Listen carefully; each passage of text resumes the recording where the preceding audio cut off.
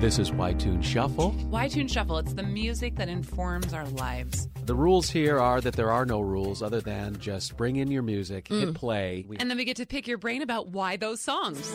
Everybody makes to the loving curb. It's a mad mission, but I got the ambition. The notion of it's what we were talking about earlier. It's a mad mission. It is a form of insanity for me at this point, at 49 years of age, having my heart broken as many times as it's been broken, to say, yeah, you know what? Let's try again. That's insane. Welcome to Y-Tune Shuffle, a celebration of the music that inspires our lives, with your hosts, comedian and radio personality Maggie Mayfield, and Hollywood's secret weapon, David Earl Waterman. This is Y-Tune Shuffle. Welcome, Tune Squad. This is Maggie Mayfield, your host, and whom you just heard was my delightful co-host, David Earl Waterman. We call Hollywood's secret weapon. You call me Hollywood's secret weapon, and that everyone does now. Now it is your thing. I'm going to get you a business card. And this is how we're forever bonded, because that's the best nickname I've ever gotten. It's a pretty good nickname. Isn't it? Yeah. And the strange voice you hear is Is it strange? No, well, you're new to the show. Oh, I see. Yes. Okay. But people have seen your Strange. photo, which we'll take after we record the That's entire strange. thing. Voice, not so much. The photo, very strange. Yeah. Welcome, Dave Joseph. Hi, well, thank you. I don't even know Maggie, how to introduce and you. Can I call you Hollywood? Since he's tagged you Hollywood Secret Weapon? You damn well can. I love it. Just to give our listeners an update of who you are, you do amazing things. Most currently, you are the voice of the Los Angeles Kings. At Staples Center. Yes. If you come to a Kings game at Staples Center in downtown Los Angeles, 1111 South Figueroa, you can see the L.A. Kings, two-time Stanley Cup champion L.A. Kings. And you can hear me hopefully call a lot of goals when the Kings score goals. We didn't score as many as we would have wanted to last year, but hopefully this year things will change. Okay. Yeah. Do you want to talk? Because I'm not a sports person. Uh-huh. We didn't make the playoffs last year. We didn't? No. Okay. We being the LA Kings. We didn't make the playoffs. It's a royal we, I guess. You're a big sports guy. Yeah. I was I've born known- and raised a sports guy. In Michigan. In Michigan, yeah. And you're not a Lions fan. No, I'm a Packers fan. Me too. I'm a part owner of the Packers. I own Get a stock. out. Yes, I own one share of stock in the Green Bay Packers, so I'm an owner. Wow. So I can vote in the shareholders meetings once a year, every Do July. you do that? I don't vote. I probably should. I have the right, but I everyone don't. votes for the same person anyway. So, yeah. So I have the piece of a paper on my wall. It's framed that says I'm the owner of the Packers, part owner of the Packers. That is so cool. Yeah. That's really cool. So every couple of years they come up with this. They sell more shares of stock for the team. Last time it was for stadium renovations, so they could expand Lambeau Field in Green Bay, and so they sell all these shares of stock, and you can buy as many shares as you like. So one share might be $200. Sure. So you buy that share, and then you partially own the team. They're the only team, the only professional sports team that's owned by the community. They don't have an owner. It is so cool. Yeah, all teams have an owner except for the Green Bay Packers. Can I tell you a secret I just read today? Sure. There are 5 football teams that have completely undateable fans. The Dallas Cowboys. Agreed. The Raiders. The Pittsburgh Steelers. No, Raiders didn't make it. Ooh, it's a shame. Atlanta Falcons. Uh-huh. Dallas Cowboys. Uh-huh.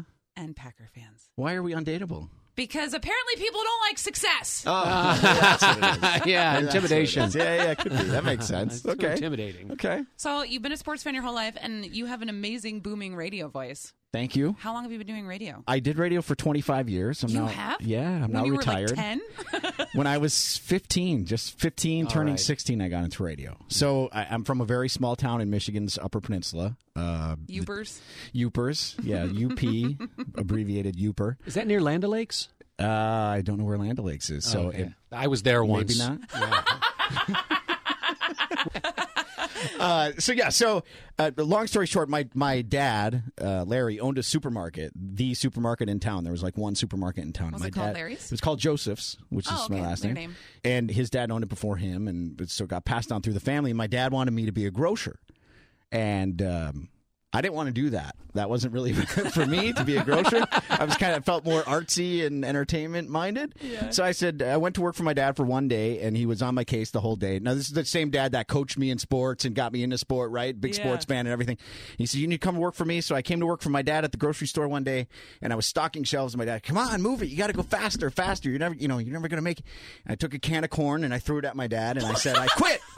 And my dad said, I missed him. I didn't hit him, but I was just angry, so I threw the can of corn at my dad, and he said, well, if you quit, you have to find another job. You're not going to stay in my house and not work. Well, yeah. And so I went across the street that day to my neighbor, and he owned the radio station in town, or he was the GM of the radio station in town. Very small town of 6,000 people.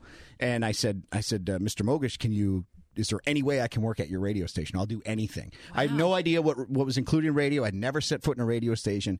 He said, come and see me tomorrow, and I'll take care of it. So I went to see him at this top 40 radio station, the only radio station in town. Wow. And he introduced me to the program director, and he said, yeah, we'll start you off pushing some buttons, and you can kind of learn how everything goes. And that's how I got into radio. A board op. That's what that's called. I started off as a board op, yeah. and I would play music. I'd play the commercials. I'd play everything.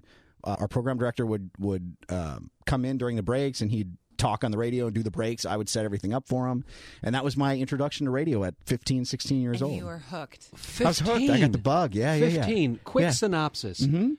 Who were you living with? All the names, brothers, sisters, mom, dad, and your best buddy at that time. At the time, it was my mom, Violet, my dad, Larry, Lawrence, who's known as Larry, my brother, Brian, and then I just had a bunch of high school friends. I remember Chucky Masali and Chad Johnson and God, I love names. Yeah, I was going back to the time. You're grinning real Yeah. It I just love takes names. me back to that time. I love it. Yeah. Bobby Nemi, like all these guys that I used to hang out with and play sports with, and I mean, just. And this was 19. This is 1990. 1990. Yeah, 1990. Wow, 15. Yeah. So I was born in 74, so Yeah. I was 89, 90. Nice. Yeah.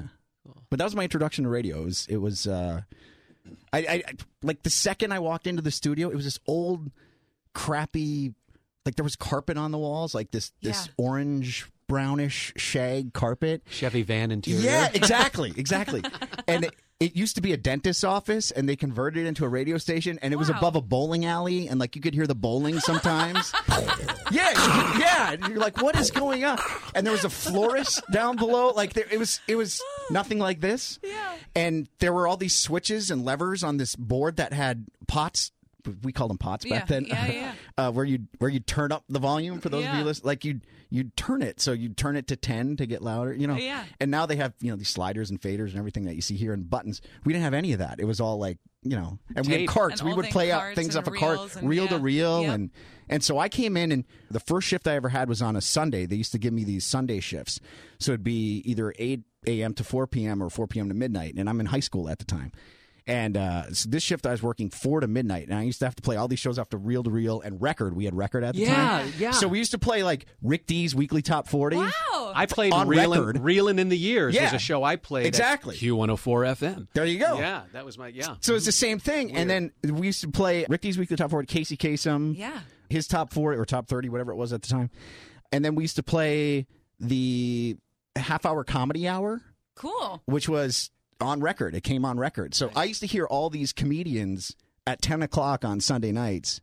And I remember, first of all, laying in my bed listening to it on the radio. And then when I actually got to work there, I'm like, wow, I get to play this stuff? That's so cool. So I play all these comedians, and I hear like your Brian Regans and Judy Tenuta and like all these different It's Judy's show. Yeah. So I hear all these people, and this is how I always had this bug for like comedy too, where it's, I'm there. There was a 2-hour window on Sunday nights where we would do live programming for some reason, which I don't remember how that happened. But it was 2 hours where we would cut from the comedy records and all these pre-recorded shows, and we play regular music, top 40 music. And the one of the DJs who was supposed to come in during that time called up, and he said, "Dave, I can't make it today." And I said, "Well, what do you want me to do?" And he said, "Well, just call Jim, your boss, and tell him, ask him what he wants you to do." And I called Jim, my boss, and I said, "Jim, this guy can't come in. What do you want me to do?" And he said, "Well, just go on the air. What? Just do it." Yes. And I said, "What do you mean, just do it?" And he said, "Well, you're going to be a DJ. This is your chance to be a DJ." He said, "What's your name going to be?"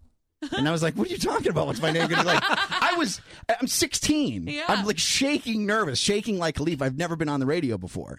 Granted, there's nobody listening, but still, it was like, okay, this is crazy. Yeah.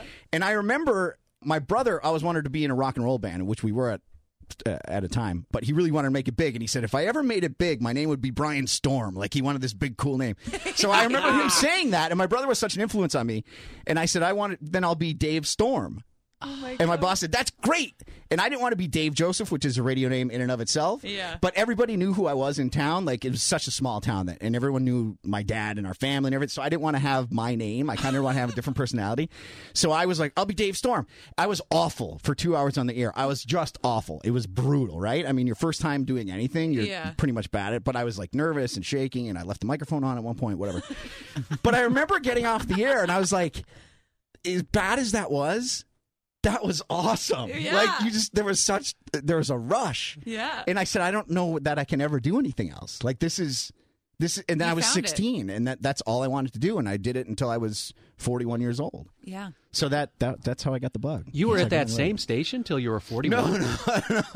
I worked there from 16 to 18. Because I got a resume in front of me right here that says different. Yeah. I worked there from 16 to 18 while I was in high school. And by the way, 99% of the people that I went to high school with, all the kids I was in high school with, had no idea that it was me that was on the radio. Wow, that's They had so no cool. clue. And I'd had teachers that listened to me, and they would be like, oh, did you hear Dave Storm this weekend? Like, he was playing this, and he was playing that, and I was like, oh, yeah, that's great. Didn't you feel like no Superman? clue. Yeah, they had no clue what was going on. Like, a couple of my friends knew. Yeah. And I'd have friends that would bring me dinner and stuff when I was at work, and they'd stop at Burger King and grab me something. That's or whatever, cool. Yeah. But for the most part, people didn't know, and we didn't, like, advertise it. Nobody advertised it that. Like, that was me. Yeah. So it was kind of cool to just have that that's second awesome. personality. Yeah. Yeah. So that was Wow. fun. Is that even possible today where a young person who's got exposure and some viewers would not have it on Instagram, Facebook? No, I don't think that's yeah. possible. And we had none of that none of that existed, right? I kind of admire that. That's a pretty rare Yeah. commodity. And why do you think you wanted to keep it on the down low? There were so many people we were related to in town. There was my dad with the supermarket. My mom was a teacher at my high school who I had for high school English. I get it. It was Okay. such a small I had 400 kids in my entire high school. Oh, wow. So 100 kids in a graduating class. So everybody knew everything about everybody. So it was, I don't want to go on the radio and be Dave Joseph at this point. You know what I mean? I just want to do my own thing. And then people would see me and have no idea, which was kind of neat. You know what I mean? After we met, you told me this pretty great story. I think you had gotten into working for the Kings at this point, but he tells me this great story how he went to go get his taxes done, and the guy like recognized you. And Oh, you were yeah, like, yeah. You were like, oh man, now they know how much I make. Yeah. Which was terrible. I mean, it's awful, especially when you work in radio and you don't make a whole lot of money when you're starting off. So yeah, there's that. Or you go to the doctor sometimes, and like I just had I went to see the doctor about some personal stuff, and the doctor goes, he's grabbing certain parts of my body, which shall remain nameless, and he says, so you work for the Kings, huh? What do you do? And I'm like, oh man, this is not the time or the place. Oh, my kids are big hockey fans. Oh, we go to the games. I'm like, I'm the announcer. I work as the announcer. Oh yeah, I've heard you before. He's like, can you call for me? Yeah. Oh, okay, there you go, doc. Sure thing. Bet you do a lot of stick handling. As part of the King's operation. Too bad hockey players don't use balls, huh, doc? Oh, folks. Wow. telling you. That's awkward. So then, To say the least, yeah. Oh, we went out for lunch afterwards, so he made it up to me. oh, that's good. So after you graduated high school, you went to college. I did, and again, I'm from a very small town, so I wanted to get out, or as we say in Michigan, out of this small town. And my brother had gone to school at Michigan State University, and I really wanted to go to school there, a great school. But then I thought, I want to do something not affiliated with him. I want to kind of be on my own, develop my own personality. So I went to school at Hofstra University Nice. on Long Island. Yeah. Which has a great communications department. It's about 30 miles outside of New York City. Mm-hmm. I thought I can go there. I can get a great education. I can play hockey for 4 years, Division II club hockey. It wasn't like I was going to be on scholarship or anything because it wasn't that good. And then I could get into radio in New York City. Lofty expectations, but I Yeah. thought this is the place where I'm going to start. You're young, you're dumb, You're and you don't know. hopeful, You're yeah. hopeful, and Yeah. no one's crushed your dreams yet. Exactly. And so that's what I did. So I went to school at Hofstra, and then I got a job my sophomore year at a radio station on Eastern Long Island, 106.1 WBLI. Wow. And I was a jock, an overnight jock there for 3 years.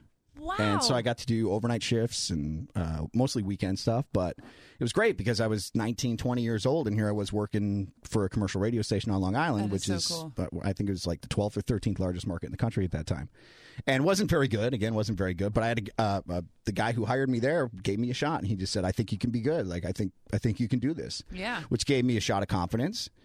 Filled in on the weekends there for a couple of years, and then I got an internship in New York City at WPLJ 95.5, and I was working for the Rocky Allen Showgram with Rocky Allen and Blaine Ensley.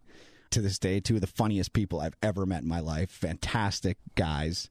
Didn't get paid anything, but Rocky Allen would reimburse my Long Island Railroad train rides into the city. Like, he'd always give me a check every month. He'd be like, whatever you need, we'll take care of it. That's so just cool. Yeah. And you don't run into a lot of people like that when you work in the entertainment industry. Right. Like, it's just like kind of everyone's for themselves. And these guys were just fantastic. Blaine Ensley happened to be from Michigan. We kind of hit it off together. I did that for 2 years. I got college credit for 1 year, then just did it on my own for another year because it was so fun. It was amazingly fun. I got to learn so much. They gave me hands-on work every day. I need you to edit this. I need you to splice this tape. I need you to go here and interview this person. I need you to bring up this celebrity from downstairs. Like, everything you could possibly do. Mm-hmm. And I'm still in college at this point. I'm like, this is great. Like, this is what I wanted. I knew for a fact that this is what I wanted to do. Yeah. So after my senior year, there was across the hall, there was the sister station, 77 WABC in New York City. They were looking for a morning board op because their morning board op was retiring after 35 years. Wow. And they said, is this something you'd be interested in? Well, I just wanted to get my foot in the door. Yep. So I said, yeah, I'll take it. And they said, okay, the station was owned by Disney at the time, still is. Mm-hmm. So they said, we're not going to hire you as a union person, but we'll pay you union salary to come in and work the morning show. Oh, my God. So I said, great. Like, what does a job like that pay? And again, this is my first full-time job ever. And I'm 22 years old. And head engineer Bill Krause, I'll never forget it, calls me into his office. I said, what does the job pay? He said, it pays $41,600. And I said, it pays 40 what? And he said, it pays $41,600. I said, $41,600? He said, yeah. I said, I'll take it. Like, and 90 what? 92? 92, yeah. So I was like, that sounds good to me. I took 96. So 96 when I graduated, 96.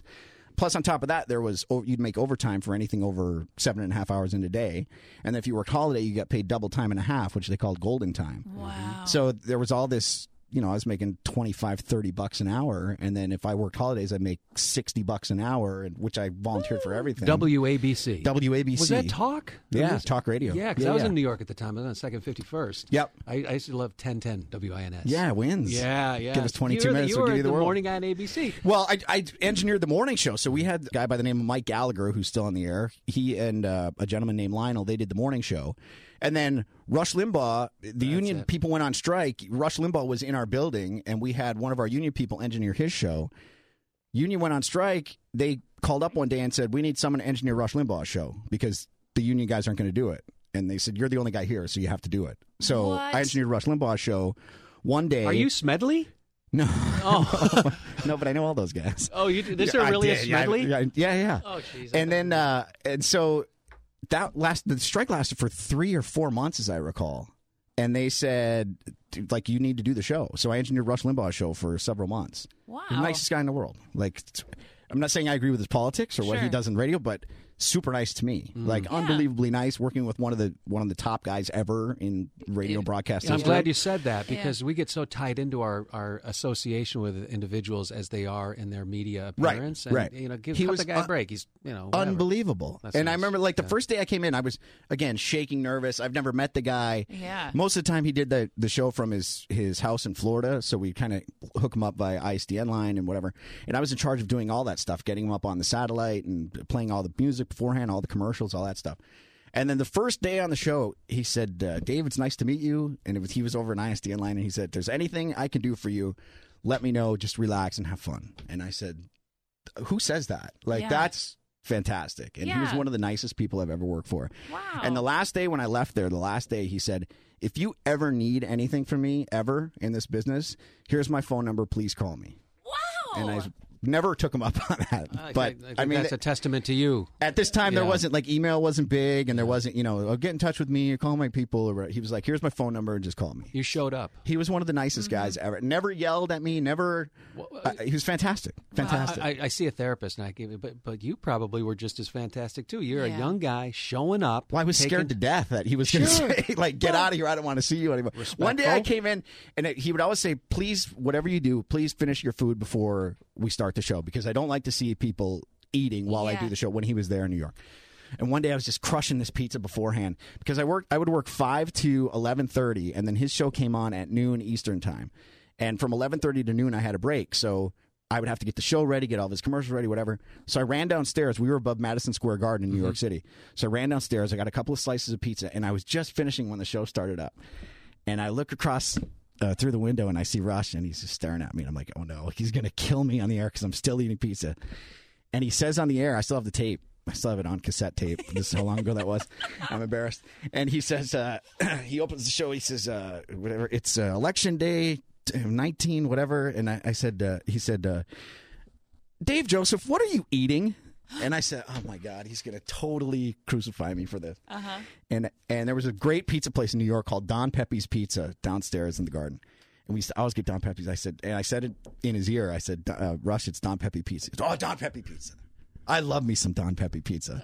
And they just went off on this tear about Don Pepe Pizza and how good it was. And I thought, oh, my God, I'm saved. Like, he's not gonna say anything. And he didn't. He didn't say anything about it. He wasn't mad or whatever. Yeah. It was just like, but to be called out. And I remember my dad listening. My dad was listening that day to Rush Limbaugh on the air. And he said, Rush Limbaugh just said your name on the radio. And I'm like, I know. Across how many hundreds of affiliates across the, and like at that point I thought, okay, now I've made it. Like I can die happy because Rush Limbaugh just said my name and my dad heard it. Like it's so weird. Yeah. Cool. Yeah. That's cool. Guys like that kind of make it because there are a lot of not so nice people in the business, a lot of weasels. And another guy was Sean Hannity. I work for Sean Hannity in New York City too. Yeah. And he was the nicest guy. He'd come in every day, buy you pizza, he used to buy these cases of Snapple iced tea. We used to just get drunk on Snapple iced tea because it was so good. And he just totally take care of everybody that worked for him. And he gets a bad name. I know I'm not saying I agree or disagree with his politics, but he was just the most unbelievably nice guy to work for. That's cool. Yeah. That's really great to This hear. is a very rare conversation, and I'm so grateful that, that we can take a pause and separate our individuality from our job. Oh, sure, yeah. And I'm just moved by the fact that we can comfortably say Sean Hannity and Rush Limbaugh, at their soul and heart, are nice people. Good people. They're passionate about their side. That's Absolutely. all. Absolutely. I think that's a nice message. And he's also, keep in mind, these are guys who are trying to get ratings and they're trying to get listeners, and you're doing whatever it takes to do that.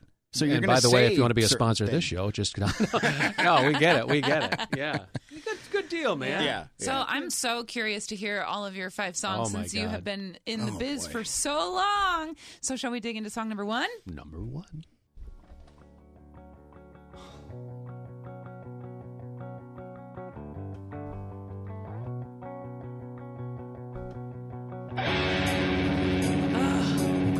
You know this one? I've got lots of stories.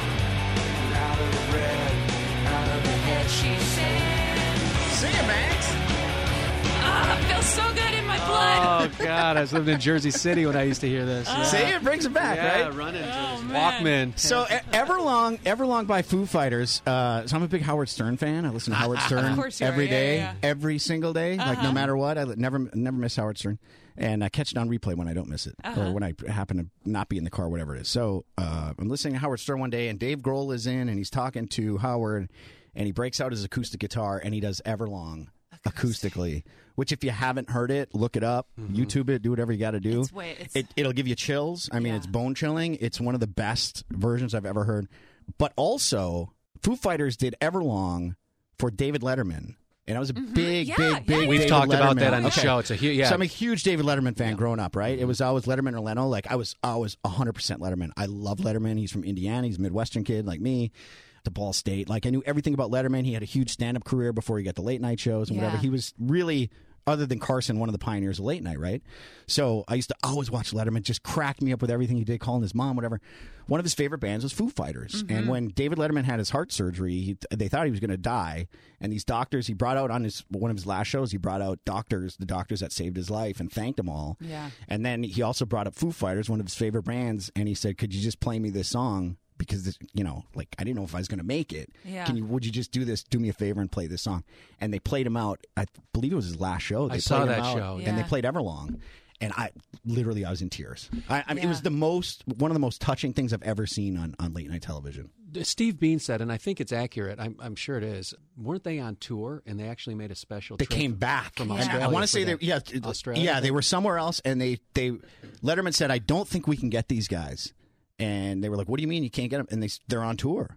And they came back just for that show. They Yeah. did that show for Letterman. That's how much he meant to them, and they meant to him. So That's a Y-Tune shuffle, man. That's a I story. love- That's the music. That's Yeah. I will that's what it never is. turn that when that comes on the radio. Like every time I hear it, it's just like I got chills on my legs right now. I've got goose flesh. Like I don't know what it is. Every time I hear that song, it's just that's what it brings. It brings me back to that. It brings me back to Howard Stern. It brings me back to they're one of my favorite bands of all time. And I mean, Dave Grohl, Nirvana, Foo Fighters. Like you can't do any wrong. Guy's just amazing. I grew up a drummer. Like I played drums as a kid. Did you really? Played in a rock band, yeah. And like you see Dave Grohl, and I'm like that guy. You like grew up with him, really? Kinda, You guys yeah. are about the same age, Well, and yeah. yeah. He was. I was in high school when Nirvana came out, and then I was like, "Who's that guy killing the drums? Like that guy is sick. Just the way he plays the drums is Yeah. unbelievable." Yeah. And I remember "Smells Like Teen Spirit" was big when I was in high school. I'm like, "This guy's unreal." And then Kurt Cobain died, and then all of a sudden Foo Fighters comes out, and you're like, is there anything this guy touches that doesn't turn to gold? Like he's just the most amazing musician, one of the most I've ever heard. And then we were at a concert. We were at my wife and I were at a concert. We went to see Adele at Staples Center, and we're in one of the it's called the Chairman's Room downstairs, where they put like celebrities, famous. Well, I happen to know somebody at Staples Center, which is how I got in there. So we're in there. We're having a couple of drinks. I have my back to the front door. My wife says to me, "Don't turn around," but Dave Grohl just walked in, and I went, "You're kidding me. Like, I think she's putting me on." And she goes, "No, Dave Grohl is right behind you." So I was like, holy crap. So I turned around and Dave Grohl's there. I'm not the type of guy who gets starstruck, and like I don't like to talk to people just to talk to people. I'm like, I got to say something to him. Like, Yeah. you're a huge influence. I'm sure he hears it all the time, but whatever. So I waited. He kind of walked around. Chris Isaac was there. He was talking to Chris Isaac. So I'm like, okay, I love Chris Isaac too, but Dave Grohl means a little bit more to me. So he's near the bar, and I said, "Dave, I'm Dave Joseph. I do PA for the Kings." And he's, "Oh, great, man. Cool. Hey, nicest guy." I said, "You're just a huge influence on my career. I'll leave you alone." He's like, "I really got to go to the bathroom." I'm like, "Totally cool. Go to the bathroom. But you like meant everything to me in my life." And he's like, "Thanks, man. I appreciate it. Really cool." And I'm like, "You got time for a picture?" "Yeah, great." We got a little picture. He's like, "But now I have to go to the bathroom." I said, "You go to the bathroom. Like, I don't want to hold you up anymore." He's like, "Cool, man. Thanks." So I didn't want to be that guy, to be starstruck and be like, "Hey, man, this is all about me." But for 30 seconds that I talked to him, it was like the highlight of my life. That's a That's great so great cool. Yeah, story. it's just like, and he was he could have been a total jerk and said, "I don't have time for this. I'm going to the bathroom. Who are you? I don't care." What's amazing is But that he he was was so at an cool. Adele concert. Oh yeah, Wow. yeah. Then we go to our seats, and seated next to my wife is Chris Isaac. Wow. Like we were in the right next to my. I'm like, this is kind of a weird night. Yeah. Like, this is probably You're never like, going to does- happen again. Yeah, like, do they know we're not supposed to be Yeah, here? right. I'm like, well, how did I get in this section? This is really weird. And what I'm even more curious about, Yeah. as I know Maggie is as well, and our Toon Squad is too, what was the name of your high school band, and what was that like? Oh, our high school band was Cranial Explosion. Cranial with a K. Yeah! Cranial with a K, not a C. Cranial Explosion, K-E for short. But Cranial. Who was in it? It was me. I played drums and did backing vocals. I sang a couple of songs. My brother played bass. Greg Fernian was our lead man. He was our front man. Dan Dulper was on guitar, and Doug Penela was on guitar. So we had two guitarists, a bass, drummer, and singer. Greatest show ever. It was awesome. What'd you guys do? It was Did you awesome. write songs or did you play covers? There were probably half dozen songs that we wrote. Okay. It was mostly my brother that wrote them. Yeah. They were terrible songs, but they were good back then. Yeah. And then we would play different concerts. So if there was a talent, we'd play like the talent show at our high school. And then the last day of every year at high school, it was kind of a free-for-all. So at lunchtime, we weren't allowed to leave campus. So they used to open up the auditorium, and we used to play for all the students at the auditorium. So we played for like 45 minutes. And we did mostly cover songs. It was all Poison and Kiss and Cinderella. But and you were like a true garage band Oh, yeah, before yeah, yeah. the garage band. Oh, no doubt about it. You were a garage band. We played a church camp called Presbytery Point, which is like 30 minutes west of where we live. Who's who in the pew? Right. And it was we're like, we got paid to play for 2 hours. It was a 2-hour thing. It was like a 2-hour dance, but it was for a church camp. Yeah. And we were playing like Black Sabbath and Ozzy songs. And we're like an hour in, and the people came up to us. They're like, yeah, like, you got to stop playing. You can't play this music anymore. We still got paid. Yeah. But, I mean, we got paid to play. We were, like, legit. We weren't good, but we were legit where we got paid to play gigs. Yeah. And we would have a couple of summers. One of our friends lived way out in the woods, way out in the sticks. And so we went out and we built a stage. We made a stage. My dad had all these pallets from the grocery store, these wooden pallets. Yeah. So we built this big stage. My parents went out. There was no alcohol. There was no anything. It was a legit concert. And we played on this stage for like 2 hours. My parents grilled hot dogs and hamburgers. Aw. We had probably 300 or 400 kids there out in this Wow. guy's backyard in the middle of nowhere. And we played until 10 or 11 o'clock at night. That is so fun. Yeah, it was awesome.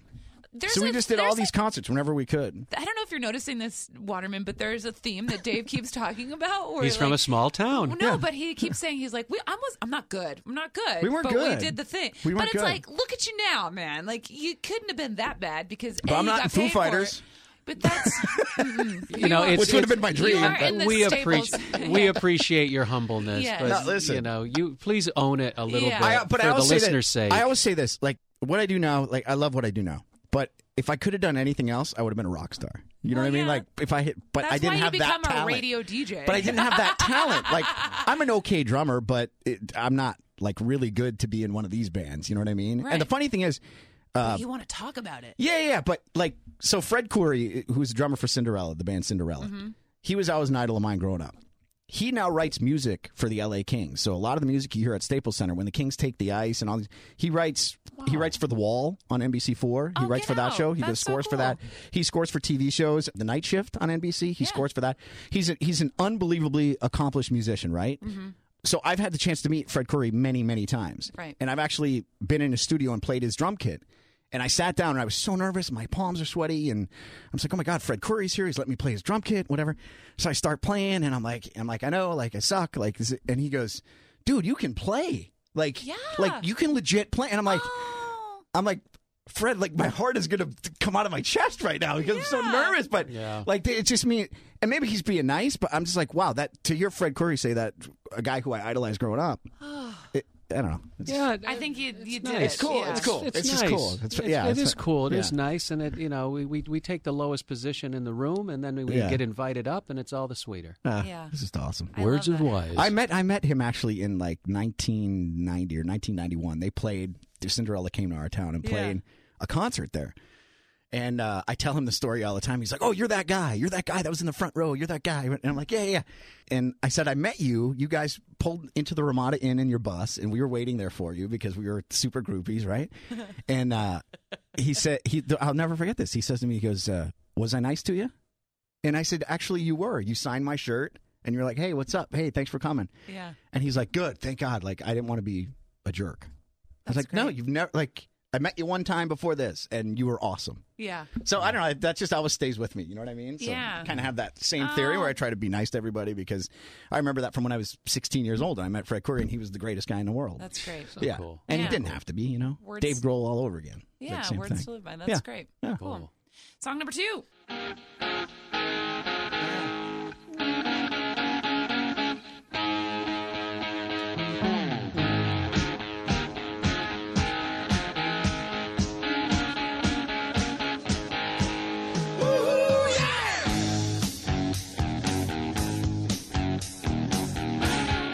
It's air guitar in here.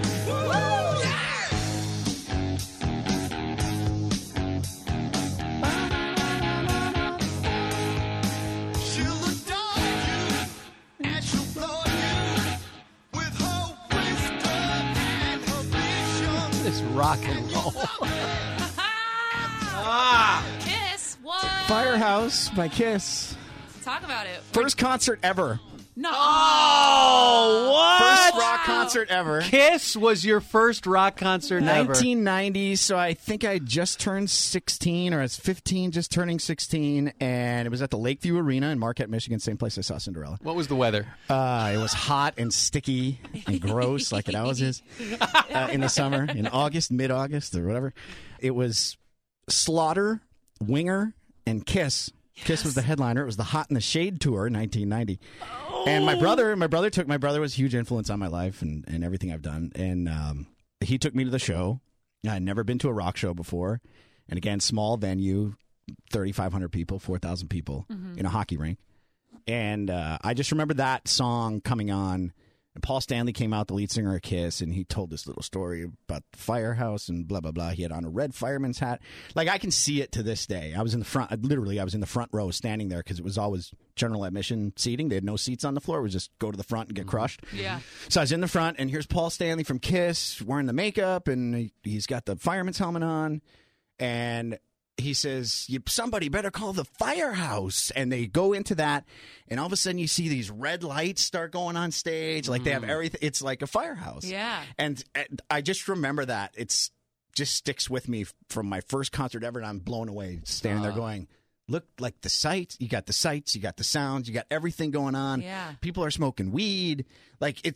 Was that your first experience? with Yeah. weed? And at 16, you don't, at least I didn't know. I grew up kind of with a sheltered life, and here it just blew me away. That whole thing blew me away, and I thought, this is Kiss, they're awesome. Like, here's these sirens, and I'm like, this is cool. I'm like, from a small town too. Ithaca, New York is a Yeah. relatively small town. We Yeah. have Barton Hall, and it's famous for, like, Grateful Dead has one of their best bootleg shows out of Barton sure. Hall.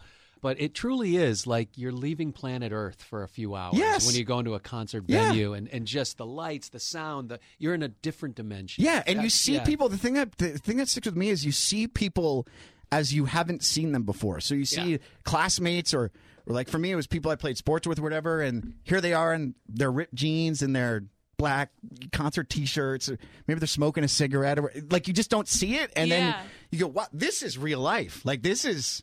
You're like, I like and this. you can suspend this reality for 2 hours or Yeah. 2.5 hours. Yeah, Yeah. so that's what that song reminds me of. Did you get to talk about it on the radio when you were done? I did not. Oh. No. You weren't on yet. Wasn't on yet. No, but there's a funny story. Skid Row, I don't know if you know the band Skid Row. Sebastian Bach was the lead singer for Skid Row. And they were playing that same arena, and I was doing a live hit from backstage. And back then we had to use a payphone because there were no cell phones, early 90s. I was on the air doing a hit from a payphone backstage. That's bizarre.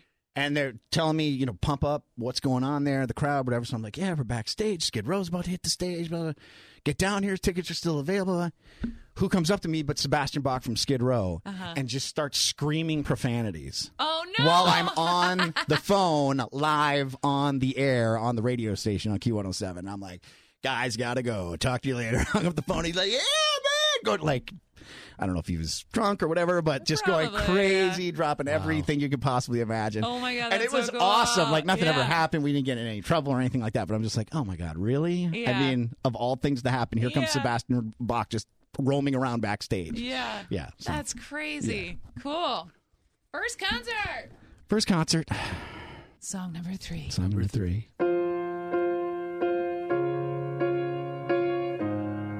Slowing it down a bit. At first. I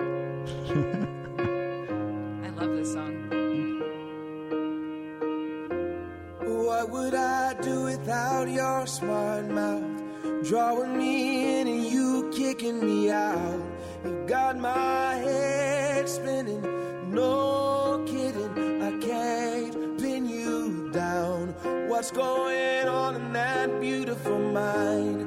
I'm on your magical mystery ride, and I'm so dizzy, don't know what hit me, but I'll be alright. My head's underwater, but I'm breathing fine. You're crazy and I'm out of my mind. Here it comes, Dave. 'Cause all of me loves all of you. Love your curves and all your edges. Great lyrics, too. All your perfect imperfections.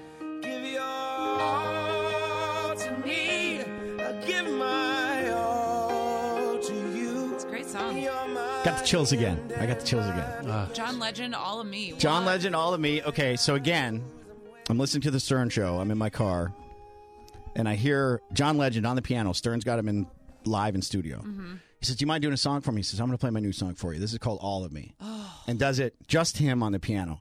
Literally chills up and down my back of my neck. The hair is just standing on the back of my neck. I'm like, Yeah. oh my God. Never heard anything like I know John Legend, but I've never heard anything like that song. And this is when it hadn't even come out yet. Yeah. this is the new one I'm putting out. And I was like, oh, my God. Literally get on the phone. I call my wife. I'm like, turn on Howard. Like, you'll never believe this. This is so good. This song is so good. And I said, this is the time when I was dating she was my girlfriend at the time. And I said, that's our wedding song. And she's like, yeah, let me think about it. And then it was our wedding song. It wasn't the first song we danced to, but to this day, she says it should have been the first song we danced to. She had a song in mind already, so I didn't want to step on her toes. What was up it? there. I don't remember. I think it was a Lady Antebellum song. Oh, okay. And I said, this is the song. Like, it's everything. If you listen to the lyrics, it's everything about us, about how we feel. You know what I mean? It's love your curves and imperfections. Like, what's your wife's name? Carly. And how'd you guys meet? We met at a Kings game. Tell that story, because it's a really cute story. So, David Courtney, who used to be the public address announcer for the Kings, he was there for 25 years. Big, booming voice, nicest guy. I worked with him in radio for a long time. That's how I knew him. That's how we met, through radio. And so I had filled in for David doing some minor league hockey games and being the public address announcer when he couldn't make it. So David was the voice of the Angels, the Kings, the Long Beach Ice Dogs, and the Clippers. So he had the market cornered, right? Yeah, right. So he couldn't be everywhere at once. So if there was a Kings game and the Long Beach Ice Dogs were playing hockey, he'd say, hey, can you cover for me and do the PA announcer for the Long Beach Ice Dogs? I said, sure. Then one day he's got an Angels game and he says, hey, can you do the Kings game for me? I said, sure. So that's how I got into doing announcing for the Kings. So then one night, David is sick. He's at 2012. He gets sick during the game. I'm in the press box. I'm working for ESPN Radio here in Los Angeles. My phone goes off. It's the director of game entertainment for the Kings. And she says, go down to the PA booth right now. We need you right now. So I'm like, what the heck's going on? So I run down there. I put on the headset, and she says, David's sick. You have to do the rest of the game. Wow. I'm in no frame of mind to do this. I had no idea this was coming. And I'm like, okay, great. So I do the rest of the game. One of my buddies who's in the media, he tweets out, and he says, hey, David Courtney went down with a lower body injury or something. My buddy Dave Joseph's filling in for him. Go easy on him, right? I'd filled in a couple of times, but when you get thrown into the fire, like, and you don't know what's coming, it's a little nerve-wracking. So I get through the night, and I see on Twitter, this girl responds, and she says, oh, you did a good job. And I'm like, okay, that's nice. great. Thanks. So, yeah, so not, like, who says that? Most people rip into you and say you're terrible. So I sent her a message back. I tracked her down on Facebook, and I sent her a message back. I said, hey, that was really nice of you to say. If you're at a game sometime, let me know. I'd like to come and say thank you. Not thinking anything. I was newly divorced at the time. I wasn't thinking anything about getting to be with somebody or hanging out with somebody. She said, I'm a season ticket holder. If you want to meet at the next game, I'll just meet you at the next game. I said, great. I went, introduced myself. She's like, hey, great job. I'm like, oh, thanks. Nice to meet you. Appreciate everything you said. Okay, cool. Like, we exchanged phone numbers, and that was it. Like, I didn't think anything of it. And then a couple of games later, we met again, and I saw her at the game, and I'm like, hey, like, you want to hang out after the game? You want to go somewhere? She goes, yeah, my friends are going. It was New Year's Eve. My friends are going to a bar across the street. If you want to go there, we'll hang out. So I said, sure. So I went after the game, bought all of her friends drinks and everything. I'm like, hey, thanks, for the support. I appreciate you guys. And I had left before midnight because I had to be on the radio. I was doing morning radio at the time. So I had to be in the radio station at like 4 o'clock in the morning. Oh, boo. So I left at like 11. And I'm like, I can still get like 5 hours of sleep. You know how it is when you're like, oh, I can still get 4.5. Yeah, right. Yeah. Exactly. I set like 5 alarms. Like, oh, crap. She's like, you're not going to stay till midnight? I'm like, no, I got to work tomorrow morning. So, okay, great. And that's how we started. Like, that's how we got together. Yeah. And then we just kind of hit it off from there. It's so cute. Yeah. Still together. Go figure. Ready for song number 4? Oh, my God. Ready. Yeah. Yeah.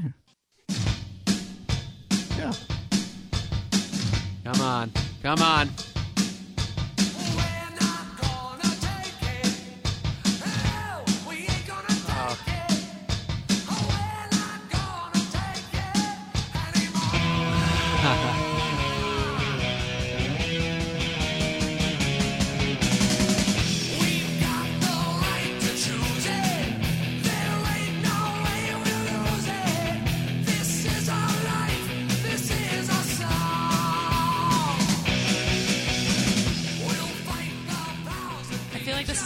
For you. It was an anthem for me. So I was 10 years old. I believe this album had just come out. I had the cassette tape. And we were, I was playing hockey. I was on a Squirt AA team called Bonanza Family Restaurant in Marquette, Michigan. And we had the most unbelievable season that I can ever remember. And it turns out before every game we would play Twisted Sister And it would start with that, right? It was, we're not going to take it. And that was like our anthem for the season. Like, Oh, we're not cool. going to take it. Like, we're 10. You know what I mean? But that was, but we're rebelling at 10. You know what I mean? And, But who's the coach? What was he like? Lee Irk. His name was Lee Irk. And he was this older pipe smoking gentleman. He'd always have a pipe. And I remember packing him. We go on these bus trips to like Elliott Lake, Ontario, middle of nowhere. It'd be like a 10-hour bus trip. And this is when you could like smoke in public and smoke on the bus. Lee would be in the front seat and he had this briefcase, like a hard briefcase, old school guy. And he'd open the briefcase and he'd take out his pipe and start smoking his pipe on the bus. Like when we're 10. Yeah. You could never do that now. No. But this is just the way he was. So we had this motley crew of 10-year-old kids, and turns out we were really, really good. And we went on to win the state championship that year, the Michigan State Championship in 1984. And we beat all these teams that we had no business beating. We beat a team from Port Huron. We beat a team from Flint. We beat a team like all Grand Rapids and Saginaw, all these big cities in Michigan. And we're from this small town, and there's no reason we should have won the championship that year. We went on to win the Michigan State Championship for the highest level of squirt hockey that you can play, squirt AA hockey. And I just remember like it was an 8 or 9 hour bus trip to get down there, and then obviously the same to get back. But the whole way back, just playing this song and having our families there on the bus, and the moms are cheering and singing, and like it just takes me back to being 10 and being really, really good as a team on the ice. Did you ever get nervous when you got on the ice? No, not really. Like that. It's kind of like I don't want to call it a safe zone, but it's like there's like a comfort. Like as soon as I'm nervous beforehand. I'm nervous in the locker room. First hit. It's gone. Oh yeah. As soon as you get out there and you're like, ooh, someone just got me. Okay, now I'm into it. Like let's go. And Same then you with football, wrestling. Yeah, you don't Same think thing. about it. Like you're just like, okay, here we go. Like a little nervous and warm-ups, but if it's more like butterflies. Like let's get going. Your adrenaline's flowing. Here we go. And then someone hits you. You get a good slap shot off or whatever. And then it's like, ooh, okay, now we're in it. Now we're in it.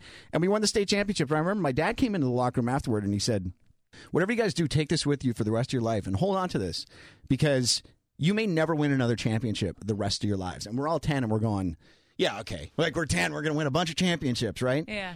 I've never won another championship until the Kings won the Stanley Cup in 2014. But I'd never won anything. Like I hadn't won a men's league championship. Like nothing. Yeah. No titles at all. And I just remember being 10 and having my dad, of all people, come into the locker room and say, you may never do this again.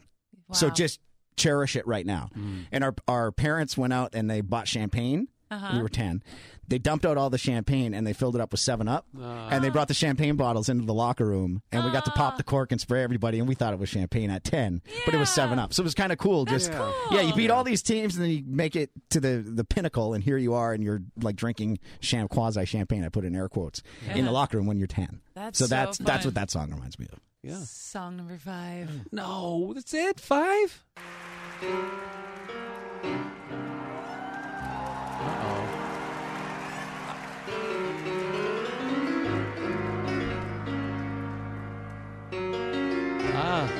I'm in the mood. Yeah. Oh, yeah. I'm in the mood. Yeah. This is Madison Square Garden. Yeah, it could be. Chances are it is. Chances are it is. Yeah.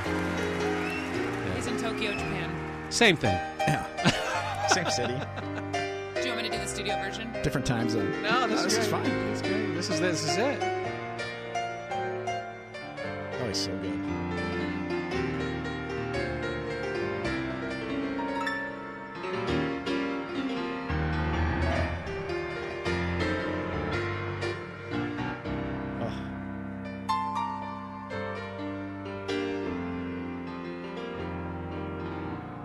Some folks like to get away. They take a holiday from the neighborhood. Have a flight to Miami Beach or to Hollywood. I'm taking a Greyhound on the Hudson River line. I'm in a New York state of mind. Hell yeah!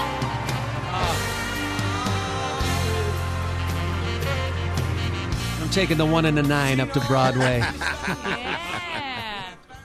Billy Joel, hello. Billy Joel, New York State of Mind, just reminds me of when I first went to college in New York, and again, small town kid. Been out of the small town a few times. We were fortunate enough my parents took me to New York and Detroit and Chicago and Milwaukee and bigger cities just so I could experience that type of environment. So I wasn't just stuck in small town mentality in my mind, right? Yeah. So I saw New York City for the first time, and I thought, wow, this is a lot. Do you remember how old you were? Probably 7 or 8. Oh, yeah. Yeah. Okay. And I just remember, like, we drove there. We were in a van. It was my family and my mom's sister and her family. And we were all in a van, and we went to see Annie on Broadway. Oh, cool. Yeah. The Winter Garden, I think. Yeah, and it was like blew me away. And I'm 7 or 8 at the time, whatever it was. I remember we had parked our van, and I had my baseball glove in the back, and it got stolen. Like then the car was locked, and we still don't know how that happened, but it was really weird. But anyway, so I just remember seeing New York at that age, and then it kind of settled for a while where I didn't think New York, and then when I started to think about going to college, making college choices, then I saw Hofstra, and it was great. It was this nice campus and great school and whatever. And then I get there, and one of the guys that I was friends with, Brad Kane was his name. Mm-hmm. We were driving his car. He's got this Jeep, and he says, "You got to hear this. You got to hear Billy Joel." He plays his Billy Joel tape, and like New York State of Mind came on, and he was singing, and I'm like, "This song's fantastic." And I knew Billy Joel, but I didn't know like his older stuff. I knew Uptown Girl. Yeah, like that's the stuff I knew because I played Top 40 radio, and like I know all that. And I'm like, yeah, I like Billy Joel. Like he's all right, but I'm like, what is this? And he's going, "You got to hear this, and you got to hear Piano Man, and you got to hear Good Night Saigon." Yeah. My buddy Pat Connolly introduced me. I'm like mind blown. Yeah. I'm going, this is crazy. He's like, are you kidding me? He's like, my cousin's the drummer, and I'm like, what? Wait, what? Like what? Wow. So I'm like, this is fantastic. He's like, oh yeah, I could play and he's playing me all these songs, and I'm just going, this is unreal. So I went and I got Billy Joel's greatest hits. I'll never forget like listening to this song over and over and over, and it just takes me back to being like 18, 19, and thinking like I'm in New York now. Like this is it's a different stage of my life. Mm-hmm. And to hear that, and then I got to see him at the Hollywood Bowl 2 years ago. Oh, wow. I didn't get to see him in New York. I was in New York for 7.5 years. I didn't get to see him. We had really good seats. I went with my wife, and just blew me away again. And I like this guy's. What's Billy Joel in his 70s now? He's got to be in his late 60s or early 70s, right? Late 60s. My mom's in her mid 70s, so he's a little bit younger. Okay, so and I thought to be able to do this at this age, like after all these years, he still sounds amazing. Like that's incredible, and it just takes. I don't know. I kind of share a couple of different moments with that. Mm-hmm. Just the piano, you hear his voice and everything. He's such an incredible musician. He's got such a great voice. And to have all these hits, all these big songs, and to finally get to see him, I was like, wow, this guy is unbelievable. This is what a musician is. So this was kind of like the chapter into New York for you. Yeah. It was here I am, and Billy Joel, Long Island, are kind of synonymous. He's a New York guy. Mm-hmm. And I don't know. How did you have roommates in school, in college? I did. I lived with the first year I was in the freshman dorms. We had to live in the freshman dorms. So I had a roommate who lasted for a little bit, and then we switched out with another roommate because my roommate was heavy into pot at the time. So he wanted to live with another guy who was really heavy into pot. Makes perfect sense. Yeah. So then another guy who was in the communications department like I was, he was like, well, let's live together. I'm like, great. So we switched roommates. And then years 2 and 3, I lived in like the athlete housing. So I lived with 3 guys who played on the hockey team. Oh, cool. So you played 4 of us. For Hofstra? Yeah. Oh, you did? Yeah, I was just Division II. It wasn't anything like special, but here we go again. It wasn't. I was bad. There were no scholarships. I scored 50 goals in one game. It sucked. No, I did have 2 goals and an assist in my first game against Delaware. Now we're talking. Now, Stormy. But we lost 16-3, so that didn't say much.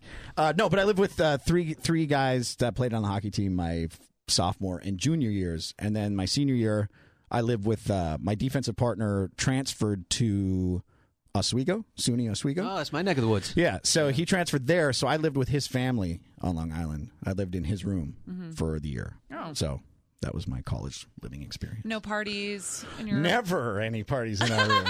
Never. It was just like, it was crazy because we had, at the end of every year, we'd have a couch party. And we had What? it was a couch party.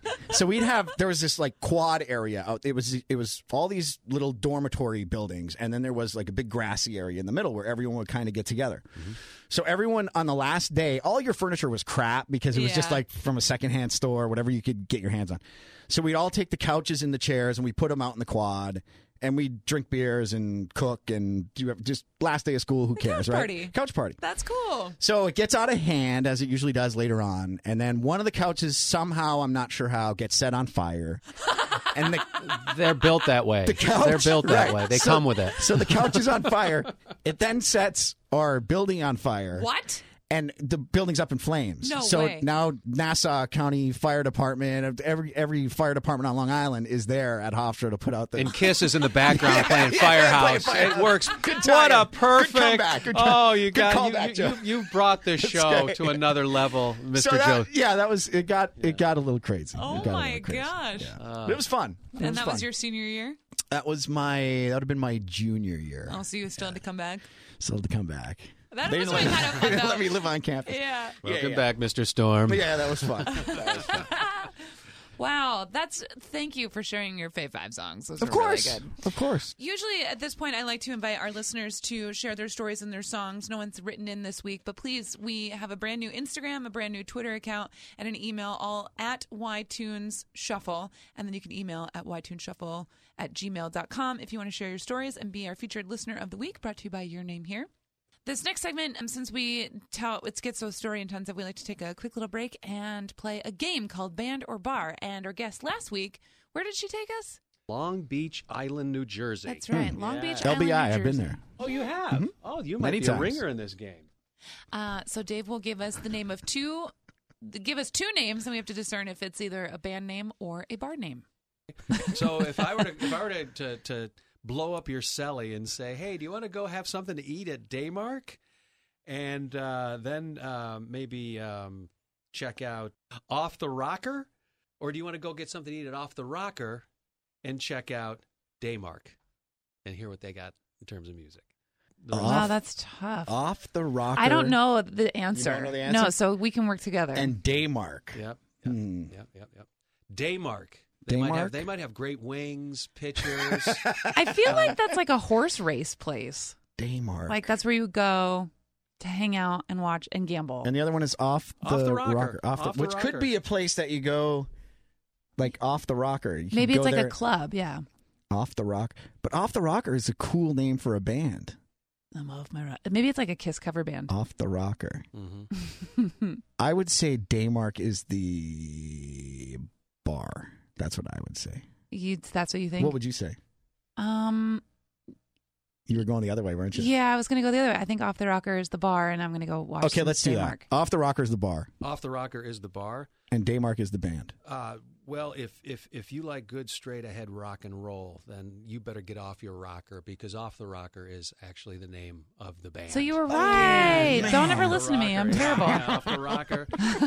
Off the Rocker, you can get all their information. They got a Facebook page. They've been around since '99. They're a great party band. They travel around the East Coast. Excellent music, covers and originals. Off the Rocker, check them out. They're going to be at Nardi's, I think, this week at Bayview Island. Oh, yeah. you don't want to miss that. My sister's married name is Nardi, so I think... Nardi? Yeah. Really? On the other hand, at 404 Broadway in Barnegat Light, New Jersey, which is just off of the coast there of Long Island. Here it's wonderful this time of year. Yeah, Long Beach Island.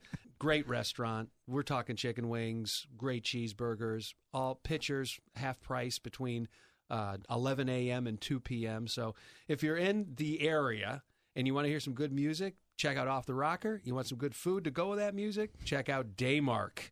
All available to you on your visit to Long Beach Island, New Jersey. I love that. Thanks for playing Band Name or Bar Name. Brought to you by Your Name Thank you. Here. That was fun. I like that. Actually, we have a job for you. Okay. Good sir. Next week, we want to go somewhere else, but it's up to you to decide where Dave will research a band and a bar. Anywhere in the world. Anywhere in the world. Oh, I know it. I live there. Providence, Rhode Island. Let's do it. Providence, Rhode Island. Lots of good bars to choose from. Yes. And lots of good bands to choose from. All right. Providence, Rhode Island. P-Town. Oh. Yeah. What a city. Yeah. Mid-20s, 25, 26 when I lived in Providence. Uh-huh. one of the best times in my life. Like, literally, great town. If you can take a little snow and a little cold weather, it is a beautiful, beautiful city. Little to live La in. Costa Nostra, you know. Ooh, baby. The old mayor, Buddy Cianci. How you doing? He was all Forget connected about and it. all that kind of Forget about stuff, it. and still got reelected. Oh my goodness gracious! Well, now that we've gone through your Fave 5 and we've kind of grown, it feels like we've grown up with you a little bit. Thank you. Totally. Let's bring it current. 2017. What are you listening to? What's your guilty pleasure, my friend? Oh, man. What's my guilty pleasure? As in music? Mm-hmm. Or whatever. Open it up. What's your guilty pleasure? Does it have anything to do Like with the here- doctor you visited? I don't. recently? Yeah. I don't have a guilty pleasure. Like, I don't listen to Taylor Swift or anything like. Why not? I kind of feel like you want me to say that, but I don't. I'm in. Are you like a classical music fan? Like a No. closet? No. Are you watching like a reality TV show that you won't want to tell your wife about? Surprise us. No, I don't know. No. I'm trying to think of. I watch MasterChef. You watch the MasterChef? Do you watch it? No. watch Is it. that bad? No. I like MasterChef for some reason. Is that bad? That's cute. Here's a shock. I watch Hard Knocks on HBO, the football training camp thing on I don't HBO. even That's know. good with Tampa Bay Buccaneers. It's a good thing, but it's not really a guilty Tampa pleasure. Bay Buccaneers. Yeah, they're in the National Football League. Some wouldn't know that, but yeah. they are. But it's a documentary about what they do every day at training camp, and it's really good. It's on HBO. Oh. So watch that. But it's not. It's really a guilty pleasure. Watch America's Got Talent. There Not it is. gonna lie. There it is. Is that Guilty bad? as charged. Yeah. Guilty. Do you watch it? No, I don't. He's like, no. I got rabbit ears on my television. Okay. Do you Yeah, really? My lifestyle. Yeah, I got rabbit ears, and you can catch so many stations, all the PBS, all the networks. Yep. The digital sort of feed is Yep. incredible. Yep. It's best kept secret. But no, I haven't had cable for almost 18 years. How do you do it? You just plug in the rabbit ears, you get them off Amazon, you raise them up. And How do you go without the cable? How do you? I got this thing. He's not a sports guy. That's why. I got this really weird thing. It's a home computer. I actually keep it in my house, and I can go through this thing called Hulu and Amazon. Okay. Yeah. So Yeah, I catch Gotcha. it through that and put it through the big screen. Gotcha.